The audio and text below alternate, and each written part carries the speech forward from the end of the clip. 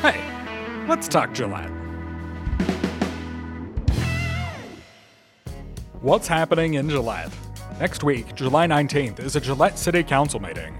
But let's take a look at some other City of Gillette happenings in the next week or two. Heads up, the Gurley Overpass annual maintenance is coming up, and the overpass will be closed from July 25th to August 6th. This maintenance is to prolong the life of the bridge, which turns 40 this year. Happy birthday, Gurley Overpass! You should park your cars and trailers off the street if you live in Crestfield Subdivision, RC Ranch, and South Park between July 18th and July 22nd.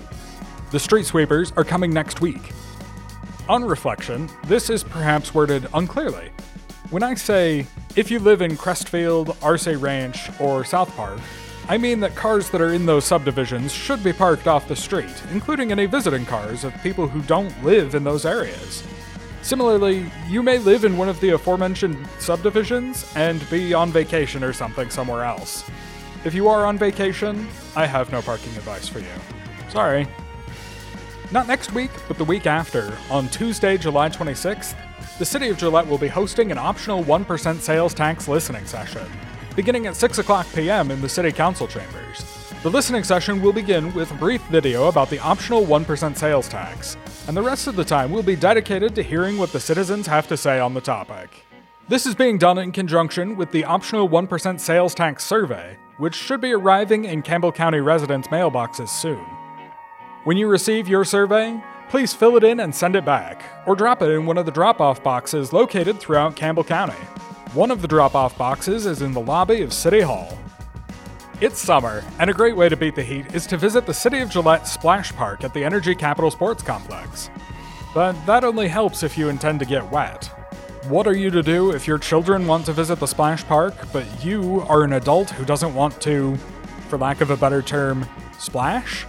Never fear. For now, during the summer, there are now sunshades at the Splash Park to keep you from the sun's harmful UV rays. Remember, if you're going to the Splash Park or going to be outside, it's always a good idea to wear sunscreen, regardless of any sunshades. And here's what's on the July 19th City Council agenda.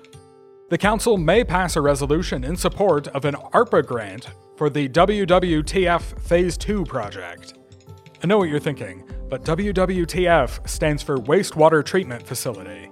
I have been to wastewater, and I feel like that acronym works on a number of levels, based solely on the smell.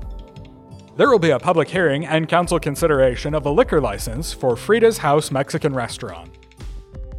That's a brief look at the July 19th meeting. You can find the agenda on the city website, gillettewy.gov, and click on any item link in the agenda to get a deeper explanation of the topic and see any supporting documentation.